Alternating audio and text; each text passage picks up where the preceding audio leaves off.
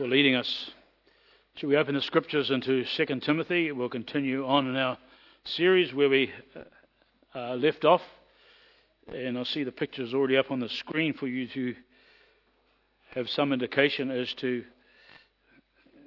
what this text is all about. But let us read together the scripture before us. We'll commence at verse 8 of chapter 2 of 2 Timothy. And this is what the Word of God says. Remember Jesus Christ, risen from the dead, descendant of David according to my gospel, for which I suffer hardship, even to imprisonment as a criminal, but the word of God is not imprisoned. For this reason I endure all things for the sake of those who are chosen, so that they may obtain the salvation which is in Christ Jesus, and with it eternal glory. Verse 11, it is a trustworthy statement. For if we died with him, we will also live with him. If we endure, we will also reign with him. If we deny him, he also will deny us. If we are faithless, he remains faithful, for he cannot deny himself. Trust God will add a blessing to his word this morning. You see a cyclist up on the screen, and as I was thinking about this, I was thinking about cycling, and of course my mind was taken to the great annual Santos Tour Down Under cycle race that's held in Adelaide each year, which you will all be familiar of, those who are from Adelaide anyway. And it's become a big thing for South Australia, and particularly the city of Adelaide. And certain stages of this race, I'm not a cyclist myself, all I am, but one with a lot of horsepower in the motor. When we think of this Tour Down Under, there are certain stages of this race that test the endurance of the cyclist to the max, especially when the temperature is 38 degrees plus, and they begin their grueling Willunga Hill section. And I might say even my motorbike is down into fourth gear going up Willunga Hill, if you know where Willunga Hill is. So fitness and endurance and sheer stamina by these cyclists is all on display as the cyclists dig in and pile up kilometre after kilometre. They endure the pain, they suck in the big ones, ignoring the temptation to slow down and ease up. They just keep on going. They keep on digging in, knowing that the true test of any rider is not about how they begin the race, but how they end or how they finish. They know that this race or their races are all about the long haul, about their ability to endure to the end. And as believers, we too are in this race, not cyclists, but we're in the Christian race, right? And the question I put to you at this point is, how are we enduring in the race that God has called us into, that we have qualified to enter? In other words, will you be faithful through all the hardships, all the temptations, all the trials, even unto death if need be? Will you endure? You see, like the Down Under cycle race, being a true follower of Jesus Christ is not about how we begin so much, but how we endure to the end. After all, we all want to say with the Apostle Paul as he thought about his own death, even right at this time when he wrote this letter in 2 Timothy 4:7, he says, I have fought the good fight, I have finished the course, I have kept the faith. What a testimony. Now, we all want to say that, right? We all want to be able to say that. But we need to understand that even though God promises to keep all those he saves, as we've just sung, the Lord has called us into this race, but it also demands that we dig in and we take up the cross of Jesus Christ and we endure to the end for his glory. It demands that of us. So like Timothy, Paul calls us as well to endure hardship as we have looked back in prior sections, we're to endure hardship, and he gives us these wonderful metaphors in the section prior to this, as good soldiers. And we're to be disciplined like athletes, and we're to be like the hard-working farmer in verses 3 to 7 of this chapter. And it was at this stage that Timothy may well have asked the question. He may have, I'm not saying he has, but he may well have asked the question, why should I? Remember, Timothy was under the pump. Timothy was a timid man, probably in his mid-30s. And he was feeling the pressure of culture and false teachers, and he had health issues. And as we might say, things were getting pretty hairy for Timothy as a pastor in Ephesus. And so he could well have asked, well, why should I endure? Why should I stand firm? And it may be the same question you're asking yourself right now, in amidst all the circumstances of life and all the ups and downs. And sometimes people seem to have a lot more downs than they have ups, as it were. You could be asking, why should I commit myself to such a demanding lifestyle, such a difficult and unknown path, when I can choose to take an easier route, a less committed pathway? Why should I endure in the Christian race? Well, here Paul gives Timothy and all of us the answer to those kind of questions, if we're asking them. He gives us, I believe, 4 reasons or 4 motives for why we need to persevere in the Christian race that God has called us to, even when we may feel like dropping out and taking it easy. And so the first one is, to endure hardship, we are to remember Jesus Christ. We have to remember Jesus Christ. We see this in verse 8. And carrying on the analogy of athletes, many athletes rise to the top of their game, as it were, not because they're the strongest, not because they're the fittest, not because they've done the most training, not necessarily. It so often comes down to someone in their lives motivating them and inspiring them, someone perhaps they value greatly. That person often becomes the driving force behind their success in the athletic field. You often hear stories of successful athletes having maybe parents or maybe some other sporting hero in their life, or maybe even a loved one who has passed away, or an inspiring coach who motivates them to go the distance. This so often can be the case behind many successful athletes. Well, Paul tells Timothy and all of his readers, including us here this morning, that we as Christians have someone that we need to look to. Someone that we need to look to for our inspiration and for our motivation, especially when the going gets tough. And the going can get tough at times, right? Some of you are experiencing that right now, I know. He commands us here, and this is in the imperative form. This, remember, in other words, it's not an option, it's a command. It's in the imperative form. He says, remember Jesus Christ. This is the main verb, can we say, if you're interested in the details of this word. It's the main verb, actually, which the whole section that we have read this morning hangs upon. Just like we've read earlier, the main verbs were in verse 1, be strong, of this chapter.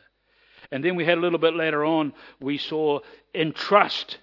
In other words, another command in verse 2. And consider in verse 7. They're all verbs that there's a lot of truth hangs upon. And so this command to remember in verse 8 is paramount for the believer to have believed and to obey. Paramount. It's not an option to consider, but a command to obey in order to endure and live a faithful, God-honouring life. Remember Jesus Christ. Now that may sound like a strange command given especially to a pastor, right? You think of Timothy. It may sound a strange command that Paul gives all his readers, even some of us here this morning, especially some of us who have been on the Christian race and in the Christian race for many, many years. Must have had lots of experience, and some of us have had ups and downs. It may sound like a strange command. But as I said before, Timothy, the pastor of Ephesus, was feeling the pinch. He was experiencing extreme pressure from cultural whims. He was under the pump with religious teachers and false teachers breathing down his back. And persecution was right there, threatening him. He was, as it were, considering a rest stop halfway up Wollonga Hill. Now, folks, we all have these kinds of times in our Christian lives, right? We all do. We want to have a rest, ease up, and even worse. The going can get really tough when everything seems to be against us and we just want to give up, want to back off. And usually at the end of those experiences we cry, woe is me. Because usually it's all about me. And so this is where Timothy was. Timothy was facing tough times. And so Paul, the veteran apostle, commands him and commands us to remember Jesus Christ. That is, always to remember. That's what this word remember has. It is a continuing sense. It's not, okay, remember him once and then just carry on. It's an ongoing remembrance. That word carries that idea. It could be correctly translated, keep on remembering him. But why does he command that? Why does he command that? Please notice the order of the Lord's title here. It does not say Christ Jesus, but Jesus Christ. And when we see Jesus Christ, it always calls attention to the Lord's humanity. In other words, it calls attention to the Lord's suffering, his walk, his example, his enduring to the end, to Calvary itself, in that he despised the shame that was heaped upon him on the cross of shame. In other words, Jesus Christ is our supreme and distinguished example. For us to remember, because as we remember him as our example, we can be motivated and inspired in this life of ups and downs. Why? Verses 1 to 7 tells us. Why is he our example? Because we looked at last time we were together. Because we learned that as we are to be a good soldier and an athlete and a hard-working farmer, because Jesus Christ was the greatest athlete, so to speak, the greatest soldier, and he was the greatest farmer. In his humanity, he won the greatest victories and endured and won the greatest race to receive the greatest prize, right? That's our Lord, folks. That's our Lord. He suffered the cross before he received the crown. His path to glory was marked with humiliation and sorrow before it was ever marked with exaltation. That's why we need to remember Jesus Christ. That's why he needs to be forever preeminent in our hearts and minds to inspire and to motivate us in our daily living. Paul's point here, by the way, is the same as the writer of the Hebrews in chapter 12, verse 3. For consider him who has endured such hostility by sinners against himself, so that you will not grow weary and lose heart. Same idea. So let us remember Jesus Christ. Then Paul adds to this by giving a second reason why we need to remember Jesus Christ, and that he was raised from the dead, or more literally, having been raised from the dead. Having been raised from the dead. And so Paul, of course, as we know, majors on this wonderful truth in the Corinthian letter, where the whole doctrine of the gospel hangs upon the truth that Jesus Christ was raised from the dead. He says in 1 Corinthians 15 and 14 and 17, if Christ is not risen, our faith is worthless. Everything hangs on the bodily resurrection of Jesus Christ from the dead. And because he is risen from the dead, he promises that those who believe in Jesus Christ will have resurrection victory over the grave as well. That's a wonderful truth, isn't it? So even if we suffer and die for the sake of the gospel, or whenever the Lord calls us home through the valley of the shadow of death, we can look upon death as just being a bend in the road, as it were. A bend in the road, or a bend in the road race. Death for a believer becomes a reality. It becomes a reality of the glorious eternal hope we have in the risen Jesus Christ. Why? Simply this, because Jesus Christ is risen from the dead. He is the grounds of our hope that the risen Lord is. Jesus Christ had been raised from the dead. He is the first fruits of those who have fallen asleep. 1 Corinthians 15 and verse 20. And so we, the church, the blood-bought saints of God, those who personally trust the risen Jesus Christ as Savior and Lord, are already enrolled in heaven, folks. Are already enrolled in heaven. And because of this profound truth, we can stand firm. We can keep on keeping on. We can and need go the distance. We must endure to the end of the race that God has set before us. Remember Jesus Christ, who's risen from the dead. A third aspect that we need to remember about Jesus Christ is that of his royalty and majesty. And this is all wrapped up in that little term, he's a descendant of David. You see that there? He's a descendant of David. Now this may sound historically distant, especially when we bring King David back into the picture, down to our modern day, or even in Timothy's day. But this historic description is not unique here. It's mentioned over and over, right in the Old Testament and right into the New Testament. It validates for us that Jesus Christ is the true Messiah, or the Christ, the sent one, who was promised to be the seed of David. That was always the big deal when Jesus Christ walked this earth. Was he the Messiah or wasn't he? And even all the religious Jews refused to acknowledge and recognize him as that. His whole life, Jesus' 3.5 years of ministry, was clearly validating that he was. He fulfilled Old Testament prophecies by healing the sick and causing the blind to see and the dumb to speak and the deaf to hear, etc. But they didn't acknowledge and accept him. But for us, we should not only remember Jesus Christ in his humanity as Saviour, who became a merciful and a faithful high priest, as we have already looked at and thought about this morning, who in every point was tested, such as we, according to Hebrews 4:15. But we're also to see and remember him for his royalty and majesty. You see, even before the conception of the Lord Jesus, it was promised to Mary. This is what it says in Luke 1:32-33.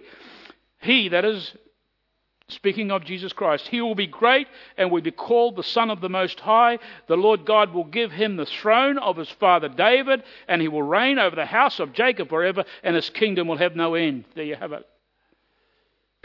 So not only do we remember Jesus Christ as a suffering servant, we're to remember him as one who will return as the conquering king who will reign on David's throne, ruling the nations with a rod of iron. Psalm 2, verse 9. We looked at that even last Sunday. We're to remember him for who and what he will be and do. So the application here for Timothy and for us is, since Jesus Christ is our divine Saviour and sovereign Lord, why on earth should we be taken up with worry and dare even think about dropping out of the race when he is coming back to reign as King and Lords of Lords? Folks, let us endure the hardship for the gospel now, so that we can be assured to reign with him when he returns. The fourth reason why we need to remember Jesus Christ is that these truths are, we see there at the end of that, end of verse 8, according to my gospel. According to my gospel.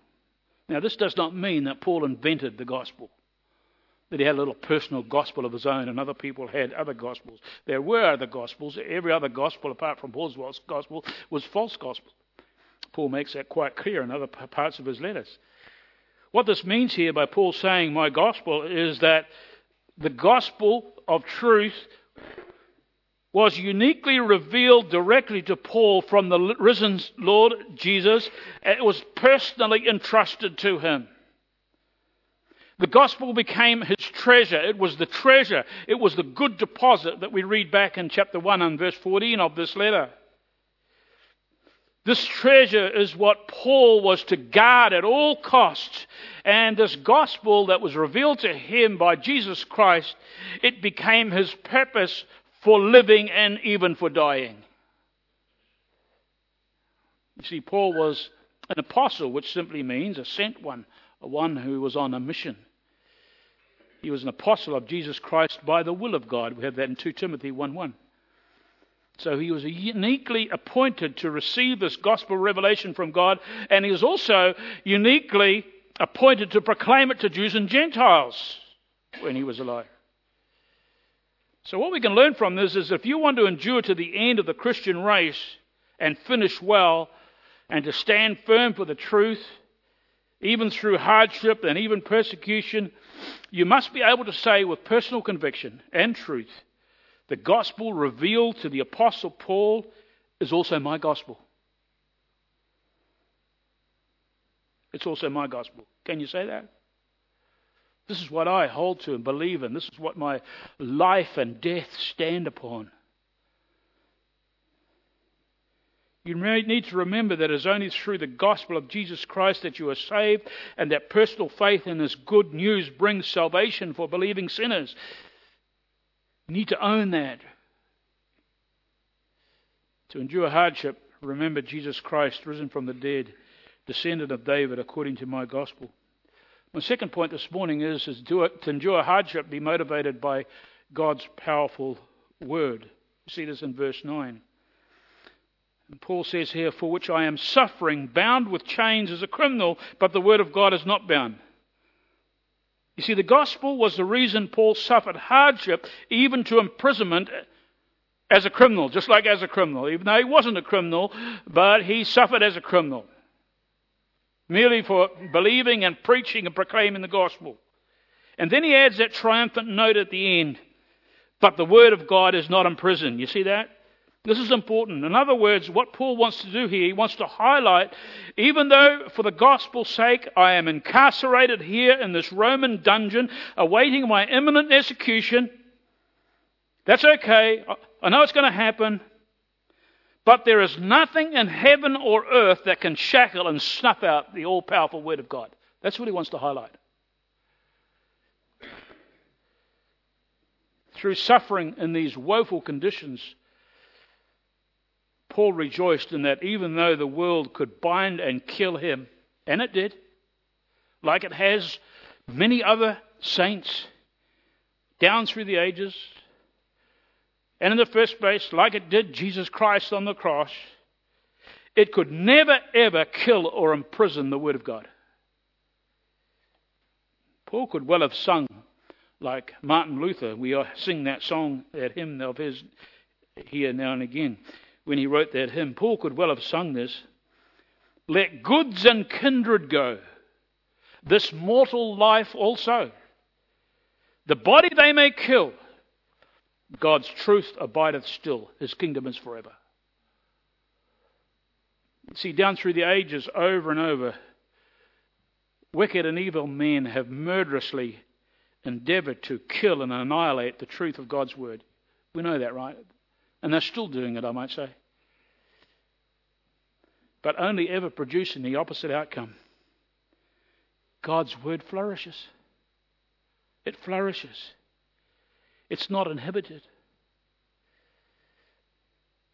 I was reading a story about John Bunyan. You know John Bunyan, who wrote that amazing work, Pilgrim's Progress. And he wrote that while he was in prison for preaching the gospel in a place called Bedford in England. For centuries, that book that he wrote was second in the sales list to the Bible. But while he was in this cell, it had high walls blocking any sight at all from him seeing outside or from anyone seeing inside. But Bunyan soon learned that these walls were not sound enough, or there was obviously a gap higher up. They weren't able to keep in his voice when he preached. And so it's recorded that often hundreds of believers and unbelievers would eagerly gather outside his prison walls while John Bunyan preached the word of God. You see, the word of God, even in that situation, could not be shackled by stone walls or iron bars. My dear people, when all may seem dismal, when all may seem like there is no light at the end of the tunnel, your tunnel, be inspired, be motivated. Remember, the Word of God is living and active and sharper than any two-edged sword, and piercing as far as the division of the soul and the spirit, of the joints and marrow, and able to judge the thoughts and intentions of the heart. You know that text so well, Hebrews 4:12. The Word of God is all-powerful. It is never imprisoned. And thirdly, to endure hardship, be inspired by the purpose of God's word. We see this in verse 10. God has a purpose, you know. And the Apostle Paul makes it very clear here that in remembering the supremacy of Jesus Christ and the power of God's word, this gave him every reason to endure all things. These truths concerning Jesus Christ motivated him to willingly endure. But to endure for what? What was the content, the reason, the purpose of his enduring? Was it for personal reasons? Was it even for spiritual reasons, like to hear those words in a coming day, "Well done, good and faithful servant"? That's a great thing to be inspired by, wasn't it? Well, not here, not this time, okay? That's a good and worthy inspirational goal to head for. But at this time, Paul wasn't wanting to emphasize that. What he was wanting to emphasize is he endures for the primary purpose of God's work on earth.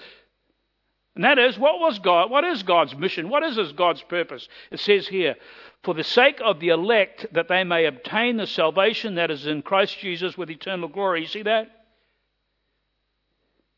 This enduring was all about going the full distance for those who were chosen of God, but had not yet obtained the salvation which is in Christ Jesus. In other words, it was going all out and enduring and suffering for whatever was before him, whatever God had there for him, in order for those who were not saved yet to obtain the salvation which is found in Jesus Christ alone. You see, Paul understood that God's mission on earth was to redeem all whom he had chosen. From before the foundation of the world, that he would be involved in that great divine and sovereign purpose. That's what Paul wanted. He wanted to be involved and in sync with God's purpose. And that's still God's purpose and God's mission, to save his people, his chosen, his elect. And we, each one, should want to be in sync with the purpose of God. Paul understood Jesus' words when he said, "No one can come to me unless it has been granted him from the Father." John 6:65. He understood that. Paul also understood and was driven by the words of Jesus in John 6:39. "This is the will of him who sent me, that of all that he has given me, I lose nothing, but will raise it up on the last day." Paul understood that. And alongside these deep and divine truths, Paul understood and grasped the words of Jesus when he said this, "For God so loved the world that he gave his only begotten Son, that whoever believes in him should not perish but have eternal life." He understood that. Paul saw the need for God's elect to obtain the salvation which is in Jesus Christ. My dear people, whether we like it or not, whether we struggle with it or whether we choose to ignore it, the plain truth of Scripture tells us that God sovereignly chooses those who will come to faith in him. And here we see that Paul was enduring suffering because of God's sovereign choosing of his elect. But at the same time, he was also suffering, like Peter, and also reflecting the heart of God. Paul was not wishing that any would perish, but that all might come to him in repentance. 2 Peter 3:9. So what does he do? You've got kind of a two-sided coin here. What does he do? Paul preached and suffered. He preached and suffered and endured. He preached and suffered and endured to his very death. He evangelized and endured the fallout. He would not stop. Why? Because he knew that there was no salvation in anyone else but in Jesus Christ alone. In fact, the fact that we cannot get our heads around, I call it a double-edged sword, as it were, where he predestines his elect based on his own purpose and will, purely. The fact that we cannot get our heads around that, and at the same time, man has to be responsive and needs to be responsive with faith and repentance to obtain salvation. The fact that we cannot get our heads around reconciling these two does not in any way invalidate the effect of God's grand purpose. It does not. Ephesians 2:8, for by grace you have been saved through faith, and not of yourselves, it is a gift of God.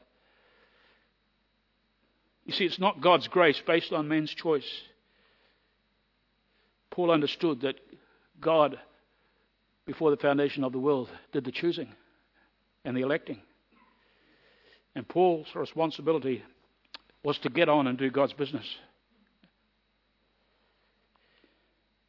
And yet, God sovereignly demands faith to make his gracious call effective.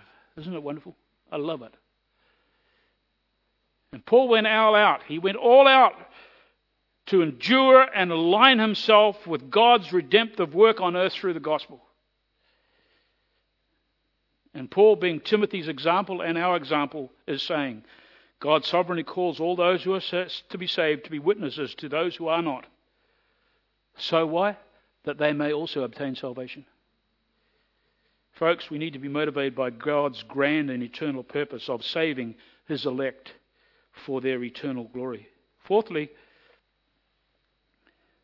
to endure hardship, we must remember God's promises are trustworthy. We see this in the last few verses of 11 to 13.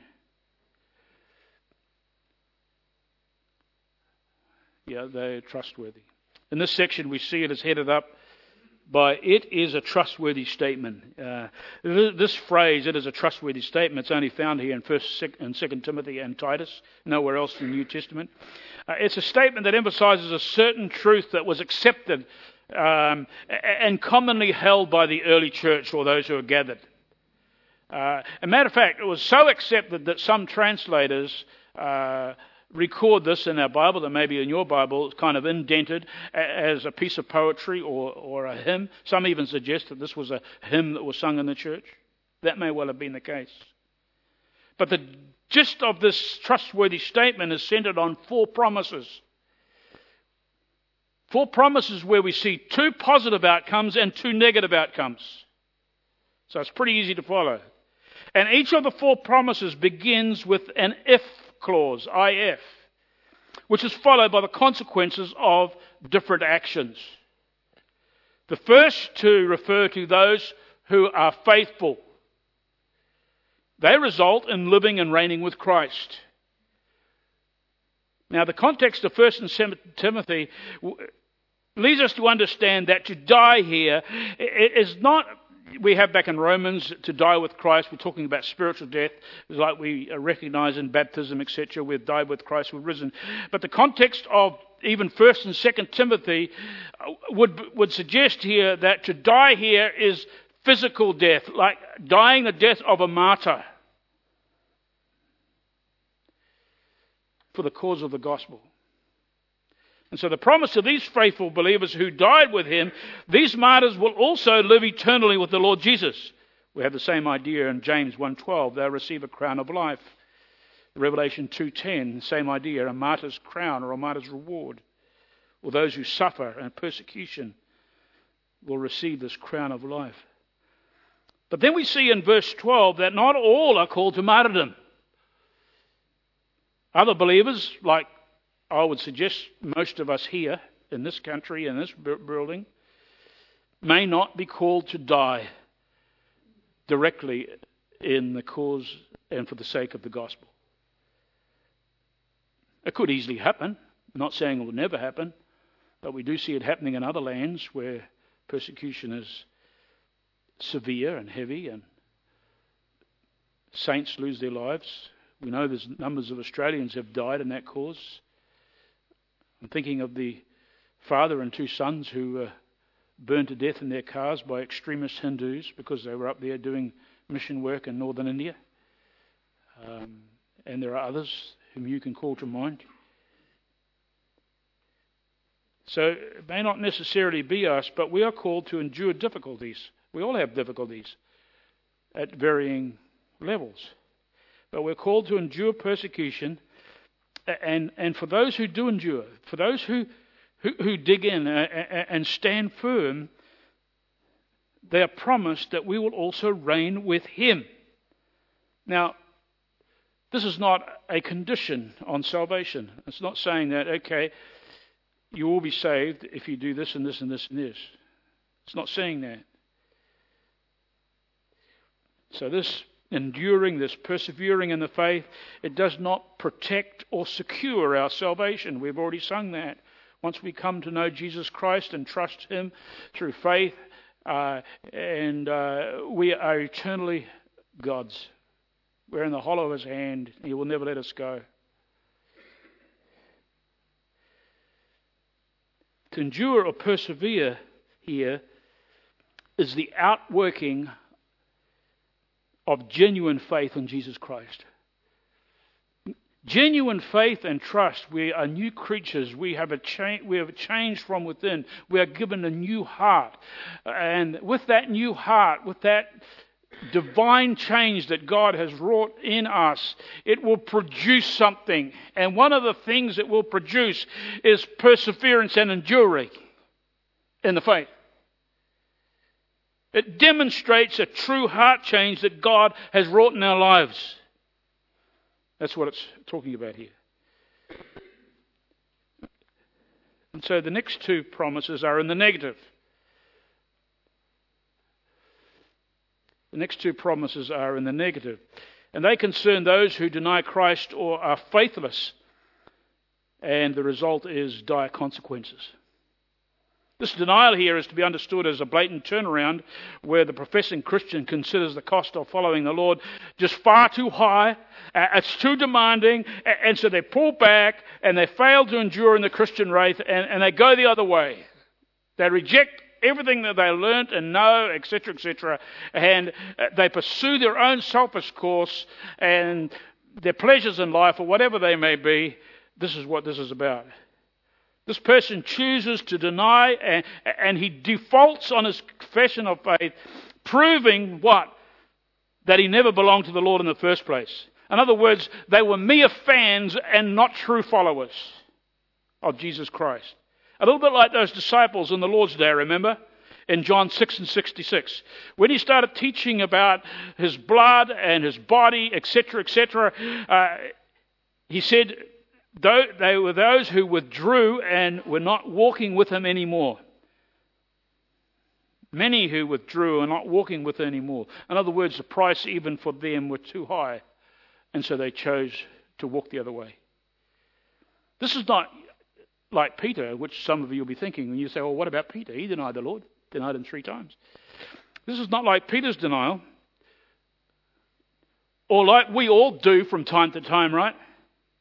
When our faith grows weak and because of circumstances and our fear of mankind or fear of being ridiculed or whatever, where we fail to confess and proclaim Christ as we should. I think we're all guilty to some level of that. This is not about that. Why do I know that? Because look at Peter. Remember what Peter did? As soon as he denied the Lord and the Lord looked at Peter, what was his response? He went out and he wept bitterly with tears of repentance. And after he denied the Lord, we know that the Lord met up with him and restored him. John 21:18 refers to that. You see, Peter's heart was still right with the Lord, but in this momentary time of weakness and the fear of man, and in Peter's case it was a young girl who challenged him, and he folded. Peter was truly repentant. And so this is why it is necessary for genuine repentance and confession to be part and parcel of our lives, because genuine repentance and confession of our sin, I would suggest on a daily basis, it displays something. It displays genuine faith. It displays genuine faith. I wonder if we do that. I wonder if we're involved in that. We can just sort of measure ourselves. Oh, wow, have I returned? Am I just going through the motions here? Am I one who is characterized by a person who is permanently denying or rejecting all that I know about Jesus Christ? Maybe you're not in the faith at all. I would suggest that you need to look seriously. And for those of us who are believers, are we in the spiritual discipline and practice of ongoing repentance and confession before the Lord? Because it displays genuine faith. It doesn't make us saved, but it is indicative of a true believer. So in closing, please note the seriousness of the final promise here. If we are faithless, He, that is Jesus Christ, He remains faithful, for He cannot deny Himself. You see that? In other words, if we do not have personal saving faith in Jesus Christ, be assured of this. Be assured of this. That just as the Lord will never renege to save those who trust Him, He will also never renege on His promise to eternally condemn those who do not.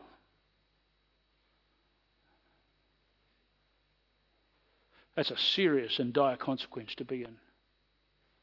The Lord is faithful to what He has said, to His promises. He cannot deny Himself. He cannot turn around and go soft. Justice is justice. And sin has been dealt with at Jesus Christ and the cross. And if we don't come to Him in faith and repentance, we will suffer the consequences. So I cast in closing, what motivates you amidst the difficult and trying circumstances? What motivates you? And every single believer has some kinds of difficulties and trying circumstances in our lives. What motivates you? May it be remembering Jesus Christ. And also God's powerful word. Never forgetting God's purpose on earth. And also His trustworthy promises. So may we be encouraged with that and motivated with these things as we pursue holiness and Christ-likeness. While our musicians come up, we're going to sing a closing hymn this morning. And it's one we've sung a few times before. And it's called Teach Me Thy Way, O God. The first verse goes like this: Teach me Thy way, O Lord. Teach me Thy way. Thy guidance, grace afford. Teach me Thy way. Help me walk aright, more by faith and less by sight. Lead me with heavenly light. Teach me Thy way. Thank you.